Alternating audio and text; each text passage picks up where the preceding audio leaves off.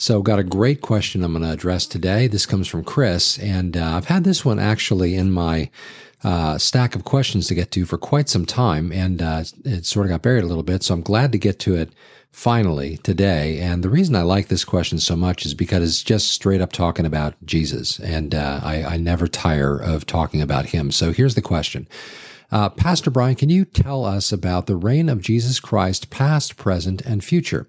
What is distinctive about Jesus Christ being prophesied to rule from the throne of his father David in the book of Isaiah? The angel Gabriel prophesied this also to Mary when he announced the incarnation of Jesus Christ. I would be very interested in learning about the differentiation between ruling from his heavenly Father's throne as compared with ruling from David's throne. Great question. And again, there's nothing more awesome than just talking about Christ, his person, his position, his reign, all of these wonderful topics. So, Chris, thanks for asking the question. I really apologize for not getting to this one much sooner. Let me go ahead and okay, here's I heard someone just to give you a sense of like the challenge to trying to speak sort of comprehensively about this. Someone once kind of quipped, a student in a class was given an assignment, describe God and give 2 examples. It's just, how do you encapsulate the grandness of such a subject into, any period of time, not just a 20-minute podcast or something, but any length of time. John finishes his gospel by speaking about, or gets toward the end of the gospel, speaking about how, if all the things that Jesus said and did were recorded in books, there wouldn't be enough room in all the bookshelves in the world. But these were specifically chosen that you might believe in the name of the Son of God. And so the idea of trying to, cover that topic in a really, really meaningful way is quite the challenge. So we'll try and do what we can in a relatively brief amount of time. But let me start by going all the way back. If you go to Genesis chapter 1, in verse 26, there is an interesting hint in the idea of the creation of man. And so in chapter 1, verse 26, you may remember how, and I'll read the passage, how God says, "Let us make man in our image, according to our likeness. Let them have dominion over the fish of the sea, over the birds of the air," and so on. But here's that phrase, "Let us make man in our image according to our likeness." Now, it is fair to say that God was not just talking to the angels. As a matter of fact, he was not talking to the angels, but there is something of a hint here into the communion and interaction between the members of the divine Godhead, Father, Son, and Spirit, or Father, Eternal Word, and Spirit prior to the incarnation. And so, and the reason I say that with a sense of assurance is because there is no one like God. So how can you make someone, if God says, "Let us make man in our image," there's a sort of akin to kind of thing here between God and whoever he's talking to in that statement. And so I would argue that he's not talking to the angels. He's actually speaking he's speaking within himself, within the being that is God, yet eternally existent in 3 persons. Again, this concept of the Trinity. And so we very, very, very early on in the Scripture begin to recognize something special, unique about the nature and character of God, beyond just his power and his magnitude in that. There's something intrinsic to his nature itself that is unique and mysterious and beyond us. And I think there's an echo of this. We're going to jump around to some passages today. So as always, hope you got your Bible ready to go. But having moved from Genesis 1:26, let's go to John 1:1, where John, tasked with an equally difficult task of trying to describe something of this mysterious nature of God, opens up his gospel with these words. "In the beginning was the Word, and the Word was with God, and the Word was God. He was in the beginning with God. All things were made through him, and without him nothing was made that was made." And it goes on and says more, but that's enough for us to just kind of, as always, please do read the whole passage. Don't just stop because I stopped there. Read the whole thing. For time's sake, though, I'll just use this passage to kind of connect a few dots here. in John chapter 1, John again is tasked with this idea of expressing in human terminology something of the mystery that is the nature of God. He was with God and he was God. He was in the beginning with God, painting this right out of the gates in the opening stanza of his gospel. He begins to speak of the uniqueness of Christ and the unique relationship of the eternal Word who becomes flesh, but is eternal, and with God as we conceive God to be. Now, prior to the Christian faith, the Jewish faith, the faith of Israel, the Hebrew faith, was one of seeing God in a certain sense, a certain way. Monotheistic, as is the Christian faith, but yet somehow God was, not somehow, it was just the way that God described himself and revealed himself in the Old Testament gave hints of this idea of his triune nature, but the understanding among Israel was that there is just simply one person within the being of God. It's just, it's simple, straightforward, like we might normally be prone to think. However, there are hints like this throughout the Old Testament that bear witness to the idea that God's nature is beyond anything that we would have assumed. There is, in fact, a triune nature of Father, eternal Word, and then in the incarnation, Son and Spirit. I like to sort of speak of the second person of the Trinity as both the eternal Word, but also in the incarnation, the Son. And so this way we sort of help ourselves grasp a little bit more this idea of what's in view here. Of course, the Holy Spirit is referred to as God in places like like Acts 5, for example, where Peter ascribes deity to the Holy Spirit and personality to the Holy Spirit. It's a fascinating passage to understand when you see what Peter's saying. But I mention this in regard to the eternal Son because he is the creator of all things as deity, as God himself. He is one of the, again, forgive us, the difficulty we have in expressing this idea of the triune nature of God doesn't make it untrue. It just makes it difficult to try and explain it in terms that, human language can afford. And so, when we understand that Christ is divine, that the eternal Word is very God of very God, like the creeds would say, and then we ascribe to him creation. Nothing was made without him making it. In him all things were made. Colossians, another passage that's important in this regard. Colossians chapter 1. In referring to Christ, verse 15 and 16, he is the image of the invisible God, the firstborn over all creation. Now, the Jehovah's Witnesses love to play with this and say firstborn, so he was created. No, firstborn in the sense of the origin and source of, and also having preeminence over. He has preeminence as its creator over the creation. Firstborn in the sense of again, priority and prominence and preeminence and this kind of thing. And he goes on to say, for by him all things were created that are in heaven and on earth, visible and invisible, whether thrones or dominions or principalities or powers, all things were created through him and for him. He is before all things, and in him all things consist.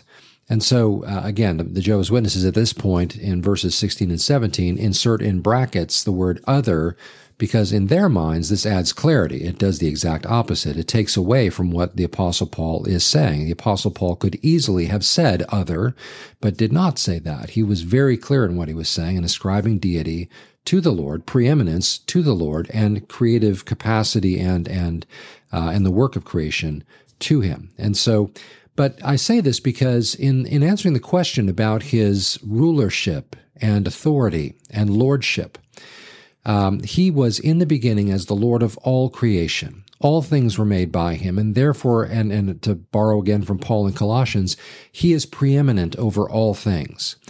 Now, this is true even in spite of the fact that, in Luke chapter 4, for example, Satan speaks of how, as Satan takes him and shows him all the kingdoms of the world and says, all of these are mine to give to whom I will, and I will give them to you if you'll bow down and worship me. I'm paraphrasing, but you can read this in Luke chapter 4, verses, I did jot it down, 9 through or 5 through 8, I'm sorry.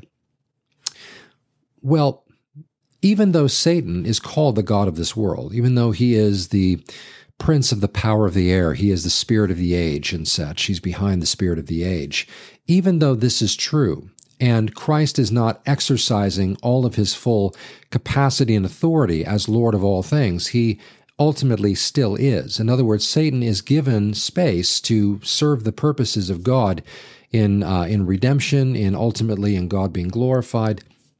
But don't think for a second that somehow Satan is free to do anything he wants at any given time. There is some parameter that is put upon him by the sovereignty of God and by extension, Christ's own sovereignty. Remember, Satan offers to give these things to Jesus, but Jesus came back to take these things back. He wasn't going to just receive them from Satan. He's going to take them from Satan. That's why in Revelation 11:15, for example, try not to get too far off, but in Revelation 11:15, there is mention of this cry in heaven that the kingdoms of this world have become the kingdom of our Lord and of his Christ. And so there is the clear understanding that Christ will one day be exercising and enjoying full authority and rulership over all of creation and such. This is coming. It's not an if, it's a when kind of a proposition. So even though Satan is called the god of this world, he's God with a small g, ultimately under the sovereignty and under the hand of God with the capital G. And when we say that, we are referring to both Father and Son and Holy Spirit. And so he is God. Matter of fact, another, for those who are still kind of scratching their heads over the idea of the deity of Christ, turn to Mark. I just want to maybe take one more passage on this before we move on. But in Mark chapter 2, we're reading Mark as an additional thing here on these posts. We're going to be reading chapter 10 and the next time we post on it. But here in chapter 2, when you read the passage, you see here in particular verses 1 through 12, this is the scene where Jesus is in a house and he's in Capernaum, and there is a paralytic who is lowered down through the roof by four guys, and he's laid before the Lord, and the expectation is that Jesus would heal him physically. But notice what he does here in verse 5. They laid the bed down where the paralytic was lying. Jesus is standing over him. He saw their faith in lowering him down. They saw their faith. And he said to the paralytic, "Son, your sins are forgiven you." Now that scene is one again where the expectation was physical healing. But Jesus does something different and unexpected, and in the eyes of those Jewish leaders who were there watching, something blasphemous. Notice how the story goes on. And some of the scribes were sitting there and reasoning in their hearts, "Why does this man speak blasphemies like this? Who can forgive sins but God alone?" Now understand something. You and I might forgive one another for hurting one another, sinning against one another, but nobody forgives sin but God alone. I'm still guilty of sin when I sin against you. It is God alone who has the prerogative to forgive me for that and has forgiven me for that in Christ, just to kind of finish that point. But they're not wrong in their assertion that only God can forgive sins. So notice what Jesus does as he goes on. But immediately, verse 8, when Jesus perceived in his spirit that they reasoned thus within themselves, he said to them, "Why do you reason these things in your hearts? Which is easier to say to the paralytic, 'Your sins are forgiven you,' or to say, 'Arise, take up your bed, and walk'?" Now, think about that question. This whole scenario that is unfolding, ultimately, Jesus uses this to prod some extremely deep thinking. Only God can forgive sins. So Jesus knows they're questioning this in their hearts, like, wait a minute, okay, he's blaspheming, he's claiming to be God. Now, Jesus doesn't back down from this, by the way, he is claiming to be God. But notice how he goes about demonstrating this reality to them, or explaining this reality to them. He says, well, what's easier to say to this guy? Your sins are forgiven, or rise, take up your bed, and walk. Well, if Jesus were just human, the easier thing would be to say, your sins are forgiven you, because there's no outward evidence of this. I could say that, but it doesn't mean it's happening, but there's no way to prove or disprove it per se. But again, he's building on their assertion that only God can forgive sins. So then he goes on, and notice what he does then. The easier thing, again, is to say something that requires no outward evidence. But notice what he does. But that in verse 10, but that you may know that the Son of Man has power, and that word power there speaks of authority. Exousia is the word. I have the authority to do this. That the Son of Man has authority on earth to forgive sins. He said to the paralytic, I say to you, arise, take up your bed, and go to your house. And immediately he arose, took up the bed, and went out in the presence of them all, so that all were amazed and glorifying God, saying, we never saw anything like this. Now, what does Jesus do here? He demonstrates his deity by forgiving the man's sins. They can't see that. They don't know it's true. So he says, so that you might know that I can do the thing you can't see, let me do right in front of you the thing that you can see. And he heals the man. He gets up and walks. Just rise up. He has the authority not only to forgive sins, but he also has the authority to heal and to do that whenever he chooses. And so he demonstrates, he doesn't just simply say he's God, just with plain words, he demonstrates it with power. And so the argument that Jesus never claims to be God, and by the way, there are times when he does overtly claim it, but he demonstrates it by his authority over sickness, over the elements, the weather and such, over the demonic realm, over all of these different realms. He demonstrates who he is and the authority that he therefore has. And so he is God, he is creator. He's also, again, sovereign. Again, we saw that in Luke chapter 4. In spite of, I should say, Luke chapter 4. Actually, I want to connect the dots here between his sovereignty and also move into the idea of the millennial reign, where he will rule and reign from Jerusalem. Now, I'd like you to turn to Isaiah chapter 9. This is a great passage we read at Christmas time, but the passage was not really given as a Christmas card kind of a reading, but instead, this passage is given in Isaiah to help us understand who this one that will come is and the extent of his authority, or to give us a hint as to the extent of his authority. Now, you could probably recite this from memory because you've seen, of course, the Charlie Brown Christmas. Linus so eloquently expresses this truth, but also you've seen this on every Christmas card, as long as Hallmark's been around. But here we go. Chapter 9, verse 6 of Isaiah. For unto us a child is born, unto us a son is given, and the government will be upon his shoulder, and his name will be called Wonderful, Counselor, Mighty God, Everlasting Father, or Father of Eternity is literally what that means. Prince of Peace. Of the increase of his government and peace there will be no end, upon the throne of David and over his kingdom, to order it and establish it with judgment and justice from that time forward, even forever. The zeal of the Lord of hosts will perform this. In Isaiah chapter 9, a number of things are brought out, but two things for our purposes right here. First off, his lordship, his sovereignty over all things. The government shall be upon his shoulder. He is the Father even of eternity. Like Micah, 5:2, his goings forth are from old, from everlasting. And so he is the Father of eternity. He is also going to sit on the throne of his father David. So he's not only sovereign in totality, but he's also specifically going to also demonstrate his messiahship by sitting on the throne of his father David. Now this, as Chris points out, is something that is reiterated in Luke chapter 1. So if you want to turn there as well. We'll put these passages all in the notes here, by the way, so you can look them up again too. But in Luke chapter 1, verse 33 through 35, 31 through 33, notice here what the angel Gabriel says to Mary. And behold, you will conceive in your womb, and will bring forth a son, and shall call his name Jesus. And he will be great, and will be called the Son of the Highest, and the Lord God will give him the throne of his father David, and he will reign over the house of Jacob forever, and of his kingdom there will be no end.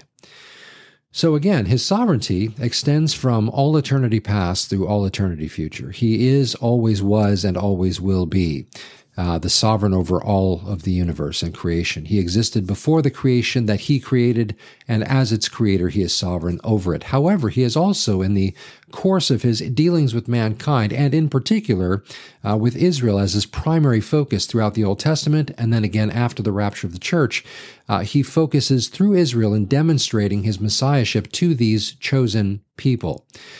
He will sit on the throne of his father David. Now, this is not a heavenly throne. David doesn't have a throne in heaven, but David does have a throne on earth. In 2 Samuel chapter 7, you'll want to read that passage, because this is the passage where David, seeing sort of the inequity in himself having this wonderful cedar house and all of this sort of palace, but God is still dwelling in the tent that was built during the time of Moses. And so David sees this and says, this isn't right. We need to build God a house worthy of his name. Well, God says, I honor your wish to do that, but you can't really do that because you've got too much blood on your hands. He says this through the prophet Nathan, whom he sends to David. But he says, I will honor the desire of your heart, but instead of you building me a house, I'm going to build you a house. And he goes on to say how Solomon will build the actual structure that becomes the temple. But God's promise to David is that he will build him a house or a lineage whereby the throne will not depart from him. It will be one of his descendants will sit on the throne, ultimately even forever. And so this wonderful picture of this kingly throne of David is one that then again is reiterated to Mary and finds its fulfillment in the millennial kingdom that we see coming to be in Revelation chapter 20. You can turn there. We'll just read this. We spend a lot of time in Revelation, so I was hesitant to take time to read it again today, but what the heck? Let's go ahead and do it. So Revelation chapter 19, starting in verse 11, this is the second coming of Christ in the clouds in great glory, as he mentions in the Olivet Discourse, but here it is actually happening in Revelation chapter 19, verse 11. Now I saw heaven opened, and behold, a white horse, and he who sat on him was called Faithful and True, and in righteousness he judges and makes war. His eyes were like a flame of fire, and on his head were many crowns. He had a name written that no one knew except himself. He was clothed with a robe dipped in blood, and his name is called the Word of God. And the armies of heaven, clothed in fine linen, white and clean, followed him on white horses. Now out of his mouth goes a sharp sword, that with it he should strike the nations, and he himself will rule them with a rod of iron. This again becomes a hint to what is about to take place in terms of him taking the throne of his father David and sitting there in Jerusalem, ruling as king. He himself will rule them with a rod of iron, and he himself treads the winepress of the fierceness and wrath of Almighty God. And he has on his robe and on his thigh a name written, King of Kings and Lord of Lords. And then I saw an angel standing in the sun, and he cried with a loud voice, saying to all the birds that fly in the midst of heaven, Come and gather together for the supper of the great God, that you may eat of the flesh of the kings, of the flesh of captains, the flesh of mighty men, the flesh of horses, and those who sit on them, and the flesh of all people, free and slave, both small and great. And I saw the beasts, the kings of the earth, and their armies gathered together to make war against him who sat on the horse and against his army. By the way, we'll be in that army. We're reading about ourselves now. When Christ returns, even as Paul said in Colossians chapter 3, verse 2 or 4, but he says that we will return with him in glory. And so here we are reading about ourselves coming with him. It's not about us, but I'm just saying, just to kind of send a chill down your spine, if you ever wondered if you were in the Scripture, here you are. God is included us in this return of Christ, in this picture. We will return with him. Again, it's not about us, but what a glorious heritage to look forward to. When Jesus returns to establish his kingdom, we return with him. And I saw the beast, verse 20, Then the beast was captured, and with him the false prophet who worked signs in his presence, by which he deceived those who received the mark of the beast and those who worshipped his image. These two were cast alive into the lake of fire, burning with brimstone, and the rest were killed with a sword which proceeded from the mouth of him who sat on the horse, and all the birds were filled with their flesh. And so he comes and he strikes down the Antichrist and the false prophet, and they don't even go to the judgment seat of Christ. They go straight to hell. They are in the lake of fire now. They are in the final destination first and early before anyone else who ultimately goes there.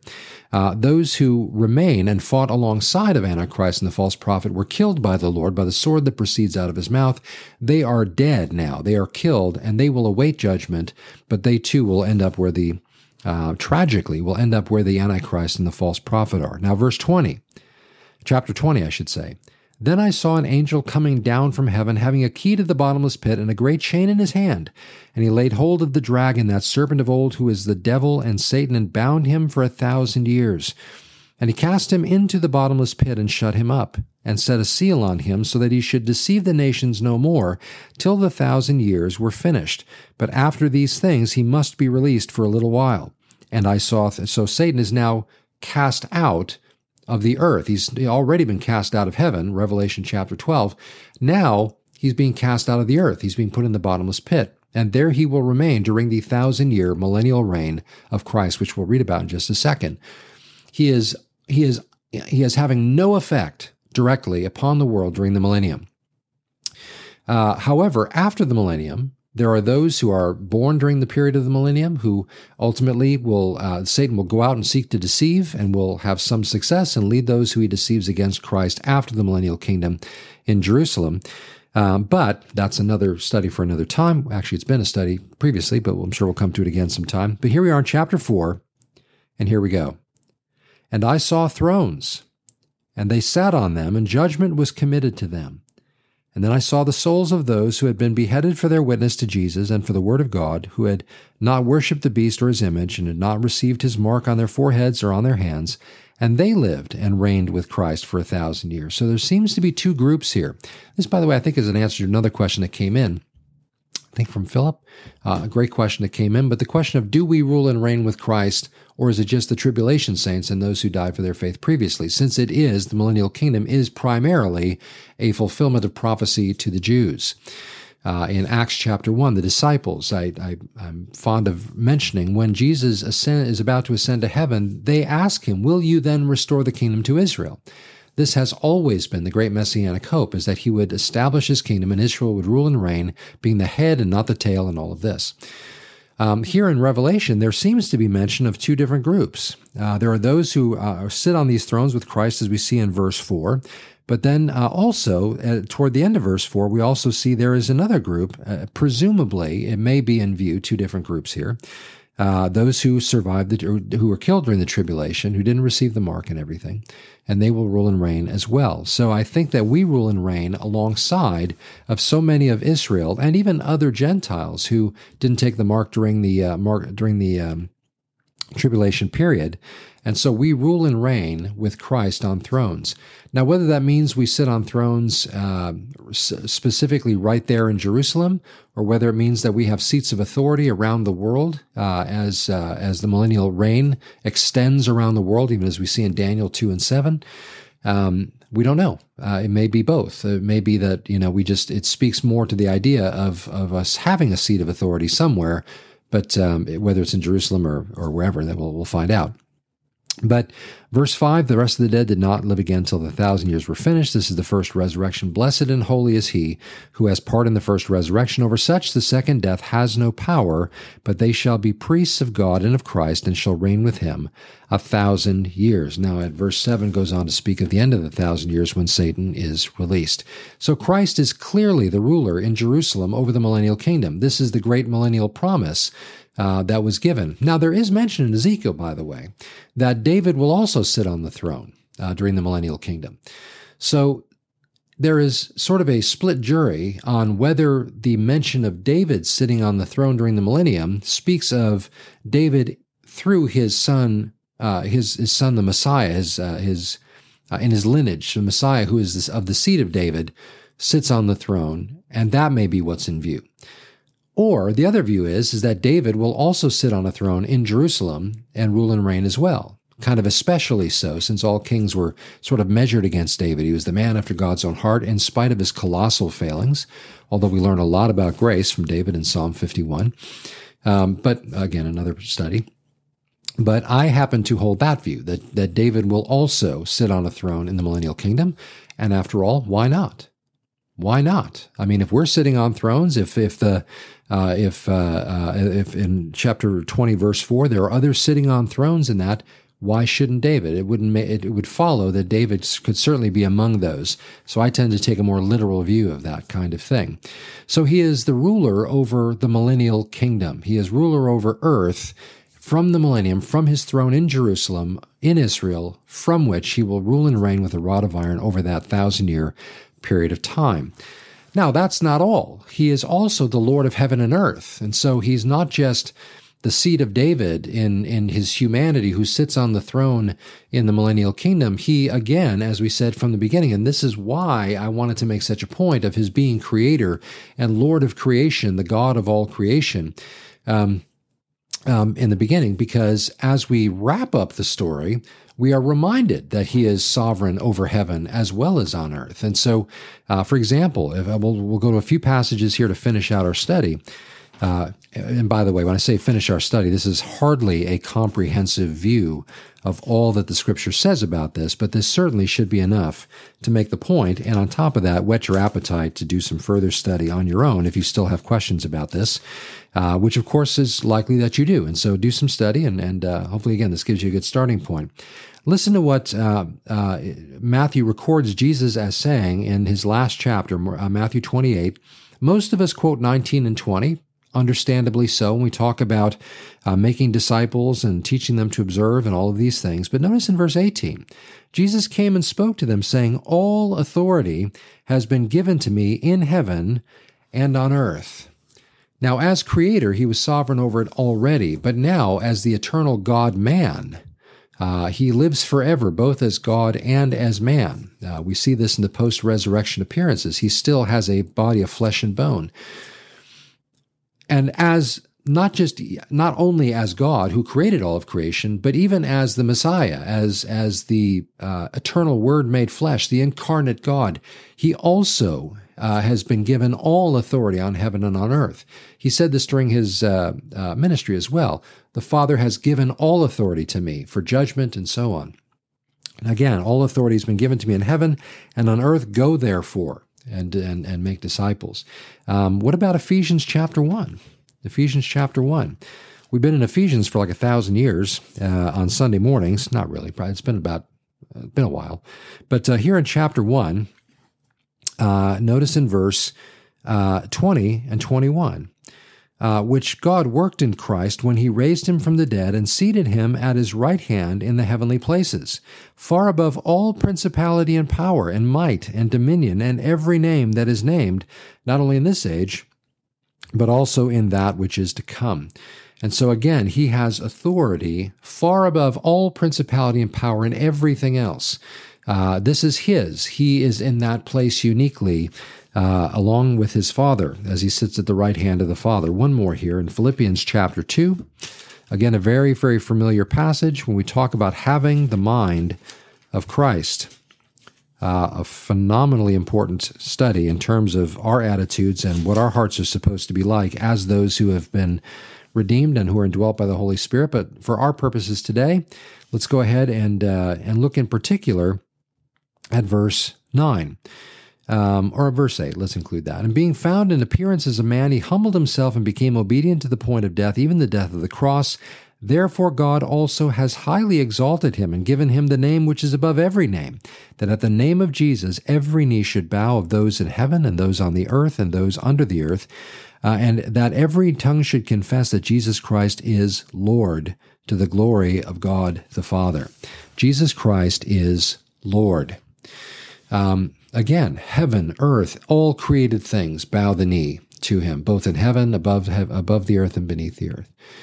And so the idea of his being the Lord, the ruler, the king, the creator, the Messiah, all of these things, these are all intrinsic to his personhood as Jesus the Christ.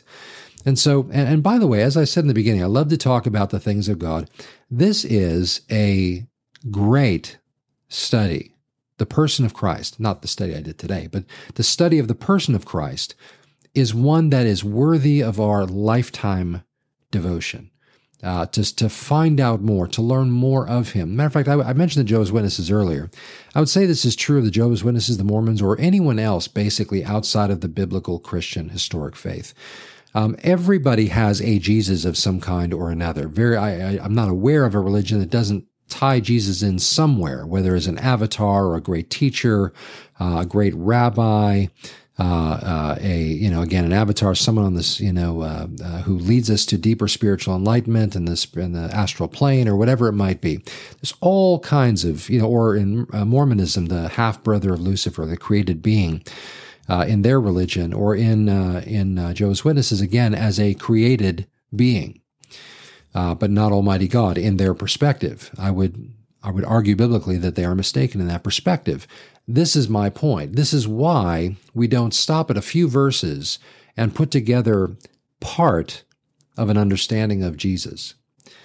One that makes him just a man used by God, or one that makes him God but not fully flesh. John the Apostle goes to great lengths, both in the Gospel and in his first epistle, and we see this elsewhere too, in other writings in the New Testament, to demonstrate that Christ did in fact come in a body of flesh. So he is both divine. Matter of fact, it's fascinating that it's John that spends so much time about this, because nobody gives a loftier expression of the deity of Christ than John does, but no one also goes to such painstaking lengths to make sure we understand that he's not only God, but he also became a man. And so it's important for us to spend time studying the Scripture, not just sort of reading devotionally only. That's important, but it's not the only thing we should be doing with our Bibles. We should be studying it, taking a topic like this, which is arguably the single most important topic you could cover in Scripture, is the person of Christ, and thereby, by connection, not thereby, but thereby, by connection, the nature of God, the triune nature of God, which we spoke to at a little bit today as well. This is important for us to study, to know Christ, not just know about him. The more we know him, the more we know about him, the more we understand about his deity and humanity in the incarnation, the more fully we worship, the more in awe and wonder we find ourselves. So these are important things to spend time on. Let me encourage you to do that very thing. I don't know that there's a topic in Scripture that I personally enjoy looking into more than this one. I love to talk about this subject. I love to delve deeply into it, always with a measure of caution that we don't misrepresent or make assumptions or come up with something heretical like Arianism or something like that. There have always been these heresies throughout church history of people who went too far in one direction at the expense of some other element of his nature and such. So we want to be careful about it, but we definitely want to dig further and further in. We don't want to avoid, we want to understand greater. So thanks for asking the question, Chris, and give me a chance to go off on that topic for a little bit. I appreciate that, and hopefully that was helpful. And if you have any thoughts or questions, you're welcome to share them both in the comments section on our YouTube channel, or if you want to email me at info@calvarychapelfranklin.com, you can do that as well. And I certainly look forward to reading. I try to read all the comments, and I try to respond to a bunch of them, whether in the comment section or by email. But a lot of them I do take some time on a post and share in this context, because I always think it's a good idea when somebody's wondering about it to address it, because there's probably a lot of people that are wondering about some of the same things, or we may end up covering something in the process of discussing that touches on something else somebody's interested in. I just feel like it's a good idea. So hopefully this was today. But Father, thank you. We praise you. We love you. We bless you. And we want to exalt you.